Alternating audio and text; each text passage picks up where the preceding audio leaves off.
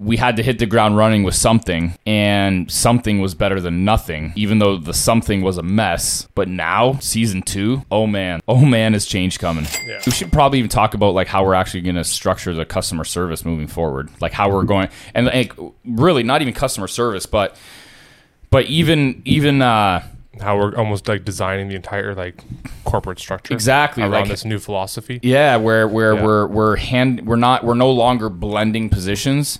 People are going to have more responsibility, and this person's directly responsible for this task, this responsibility, because it muddies the water too much, and then people start blaming other people, and if something doesn't get done, but both of those people were responsible for potentially the same thing.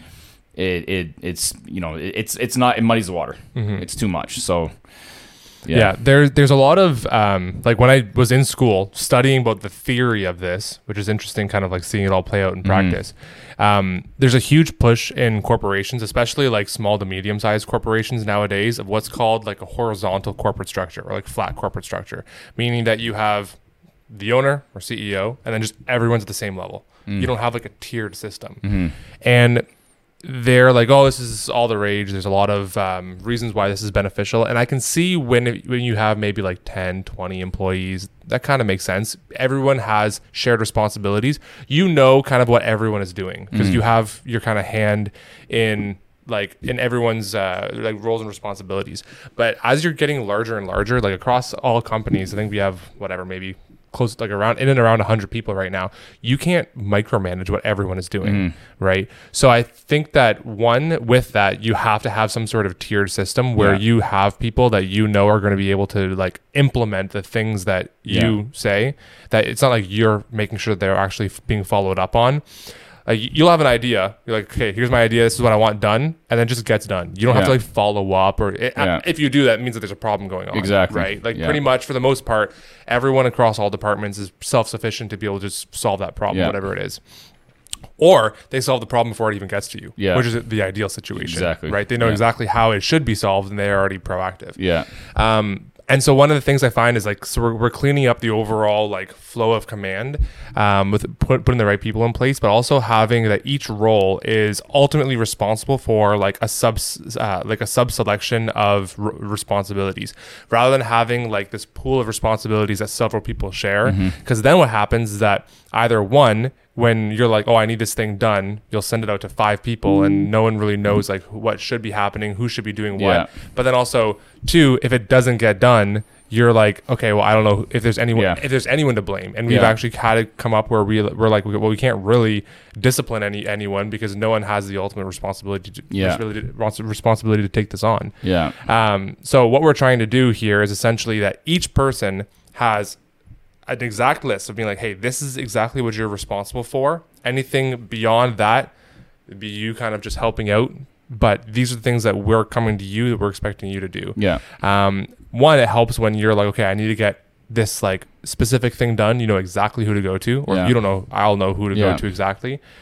And then 2, it helps with like, okay, if this thing's going wrong, we know exactly why it's going wrong, and we can measure that person's performance in that role. Yeah, and we were running with a flat structure because we were growing, and it was early on, and I did have to require people to do a lot of different roles. Yeah. They had to wear a lot of hats. Yeah. But now we're too big where, and it's not that they still don't wear like necessarily a lot of hats. Like we have some roles still that there's one person doing it, where in a couple of years it's not shared. Right, where like let's take for example this new position of the inventory manager. In 5 years from now, that might be a team of 10 people doing that one role. Yeah. But there's even more specific like subdividing of responsibilities. Yeah. Or let's take someone like Dave in marketing. Like all the things that he oversees, in 5 years from now, we might have 20 people in marketing that like all handle. We only have one person doing TikTok full time. One person doing like Instagram ads only for one subsidiary, right? Like as you get bigger and bigger, there's gonna be more and more tasks within that specific thing. Yeah. But those will probably, they're probably going to be a manager there, and exactly. So So if somebody in that role isn't performing, then the manager will know, and it falls on the manager's shoulders. Yeah, and that's the other thing too, is that like as you get larger as well, like you have to set up some sort of way of measuring people's performances. And I think that if any employees are listening, I think that having some sort of way of measuring your own performance that then you can like bring to your supervisor, manager, or owner or whatever, being like, hey, here's the exact things that I've done, that I've overseen. Because like that data, as let's say, for example, like where we are in the company is like, we need that information to be able to help guide our decision making, right? Without that information, it's very hard to like, okay, if I'm trying to improve our customer service and the number of tickets that we have going out, I without knowing what's the average rate that you should be able to like solve all these tickets, how many should you be getting through an hour a day? If you're not getting to that level of performance, why is that happening? Are there other issues that are being overlooked that I don't know of the reason why that's happening? Or is it a factor of just like sheer laziness? Like what is it that's going on, right? And then you can actually quantify, okay, we need to get 100 units out per day. 100 tickets out per day. What is the thing? How can we set up this position that they can actually get that number of tickets out? So that's kind of the transitions that we're going through, kind of even across the board. But even like, so even in the golf course this upcoming season, like we'll probably do a couple of these things as well, cleaning up like who's responsible for what, and also who has authority, who has authority over what. That's a big thing too, is that as you see certain people kind of like grow and flourish in their positions, letting them know like, listen, like you have authority over this, and this. So you already have wanted to fix these things, but you previously haven't had the authority. You now have it. Like you can implement these things based on this criteria. Oh, the golf course needs it bad. Last year was just a bunch of fuckery. Not knowing what to do, and I wouldn't say not knowing what to do, but almost kind of accepting how things ran from previous ownership, observing, and then realizing, wow, was that fucked up? Now we're bringing in our own culture and our own structures and stuff like that, but we had to hit the ground running with something, and something was better than nothing. Even though the something was a mess. But now, like season 2, oh man, is change coming. And I think another thing that I always really try thinking deeply on is, what is the trickling effects of any like large decision in a business, right? And then I'm noticing it more and more now, the larger that we get, that, okay, we want to do this one seemingly simple change. But I'm like, okay, what are all the things? There's so many moving parts and integrated parts, and like this depends on this. And I've already noticed this so many times.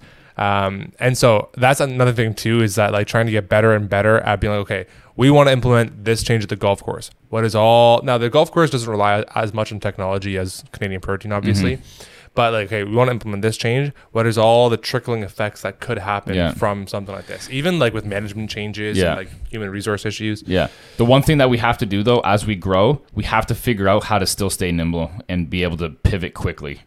Because I am seeing how, although when I would pull the trigger on something really quick, how it would maybe not be ready to do it, we would get it, but it wouldn't be as tight, and we'd fuck up and this and that, but we get it out. However, I never want to get to the point where, now again, this is, obviously a stretch, but hey, who knows, right? You take a company like Rexall, Costco, the companies that we deal with, like, to scale. Seeing how they operate and how long it takes for them to make decisions is just not acceptable in my mind. I'm not saying that their model isn't acceptable. I'm saying for us, it's unacceptable, because I do feel one of the reasons why we are successful is because we're able to pivot quickly. We can never lose that competitive advantage. Now, interestingly, that is it. That's almost a catch-22. I know. With having the larger the company still being able to pivot quickly. One of the, I think this is also where it goes down to like clearly defining roles and responsibilities. Not over hiring is another huge one. Not having like bloated like staff where you don't really even know what some people do or like what they're getting done. It's funny enough. I saw a Bloomberg post today about why Apple's not firing so many people. Because they hired efficiently to begin with.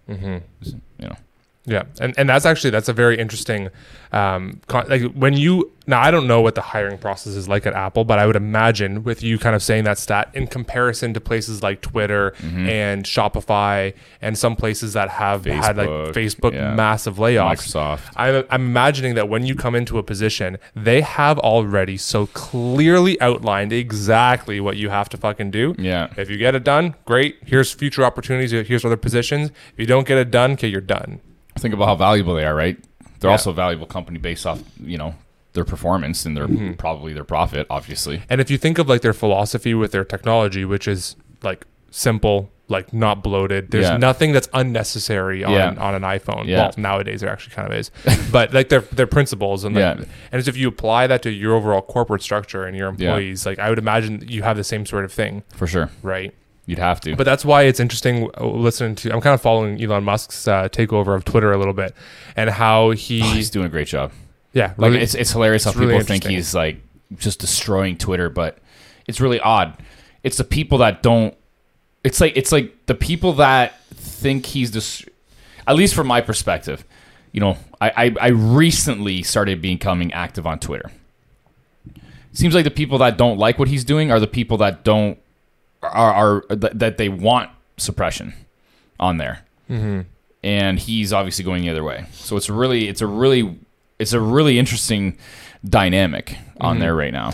Well, there's a podcast with him and I forget. I think it's the guy that started either Square or Quest or one of those brands. Anyways, ended up selling it, and now he only has pretty much a YouTube channel and like a podcast. You for sure have seen this guy. Interesting. Anyways, he was interviewing Elon Musk, and he was asking, and Elon Musk was saying, he's like, well, Quest, like the protein bars? Yeah. Oh, yeah. The protein bar guy. It might be that guy. Oh, okay. Tom Billio or whatever his name is. Yeah, I think it was him that was asking him this. Okay, yeah. I forget where I saw this. I saw it like last week. Yeah, I know what you're talking about.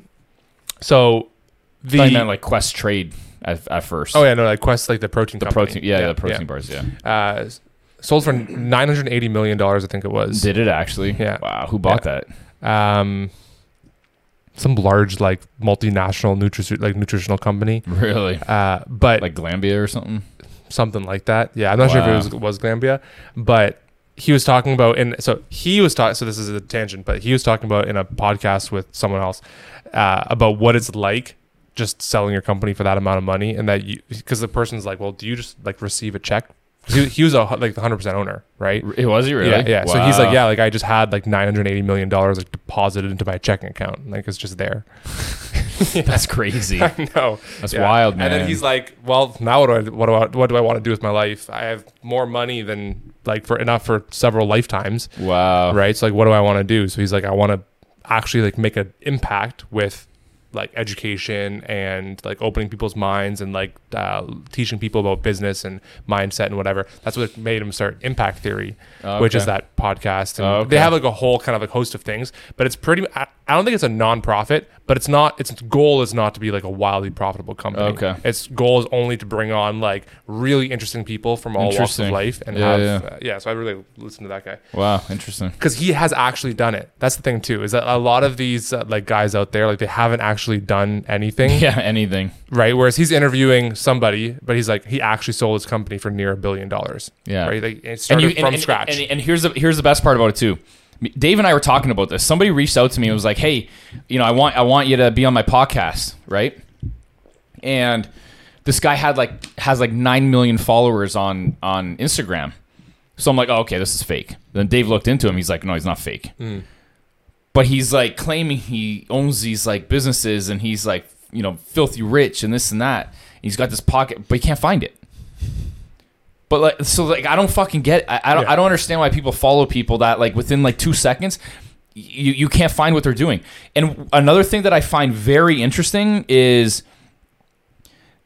why wouldn't you leverage your following and put like your business in your profile? Yeah. Like for me, one of the only reasons why you wouldn't do that, because you don't actually want people to go down that rabbit hole and find out that you're fucking fake. Yeah.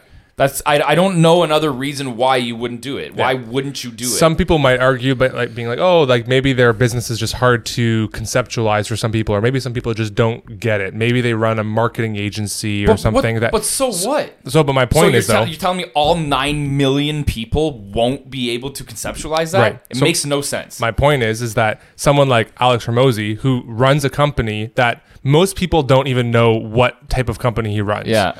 Right. Having essentially having this like group of companies that buys businesses or invests in them. He's pretty much like kind of like a private equity. He's a VC guy. He's a VC. Yeah, he's right? a VC. And a lot of people, even you and I, just struggled explaining that. Right. Yeah. But we at least kind of like understand. A lot of people don't even know what that is. Yeah. Right. But he still markets it. It's still easy to find. Exactly. Although I feel he does a fairly poor job at. If you hit that link, go to his whatever. Like his landing page is horrible. It's just I don't know if that's on purpose or. Yeah, Alex, if you're listening, like please hit us up for a landing page. Like it needs some help. Yeah, like we're it's just it's bad. Yeah. Anyways, I don't know where that was going. It shouldn't take longer than 30 seconds to find out what someone does, and then another 30 seconds to. Or 30 seconds to come across what this person does, and then another 30 seconds to find out what it is that they do. Yeah, it should be like 60 seconds total. Like, and then 30 seconds to be able to then another 2 seconds to get in contact with them. Yeah, being like, hey, I'm interested. Yeah, exactly. Yeah. So to bring this full circle, what we were saying, like at the beginning of all this, was Elon Musk and Twitter. Yeah. So he was talking with that guy, and he was saying, well, when you really think about it, what does Twitter do? Twitter does this, this, and this. Okay, so for this, how many people do you really need to run this? Like if you were to start Twitter from scratch, just like to build it to where it is right now, how many people would you need? Well, you probably really only need 200 people to do this.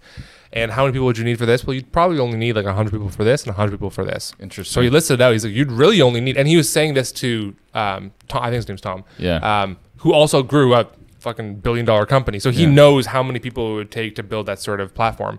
And so he's like, yeah, it's really only 400 people. And he's like, there was 5,000 people. there's like we broke it down to what Twitter does at its core. You only need 400 people to run Twitter. Did he actually say that? Like 400 people? 400 people, yeah. That's fucking crazy. So he's like, why are we operating with 5,000 people? Like, no wonder like Twitter was struggling. Wow. Right?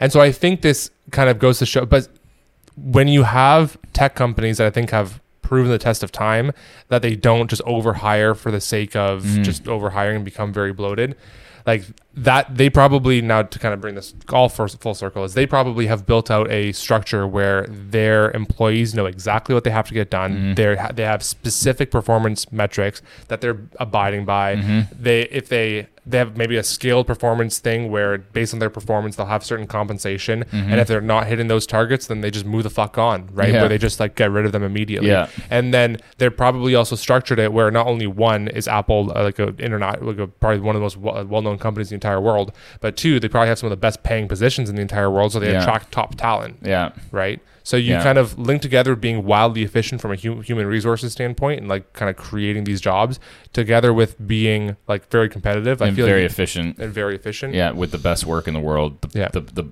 most work in the world on a like per employee basis probably. Yeah, so you don't have to hire bloated. Yeah, it makes sense.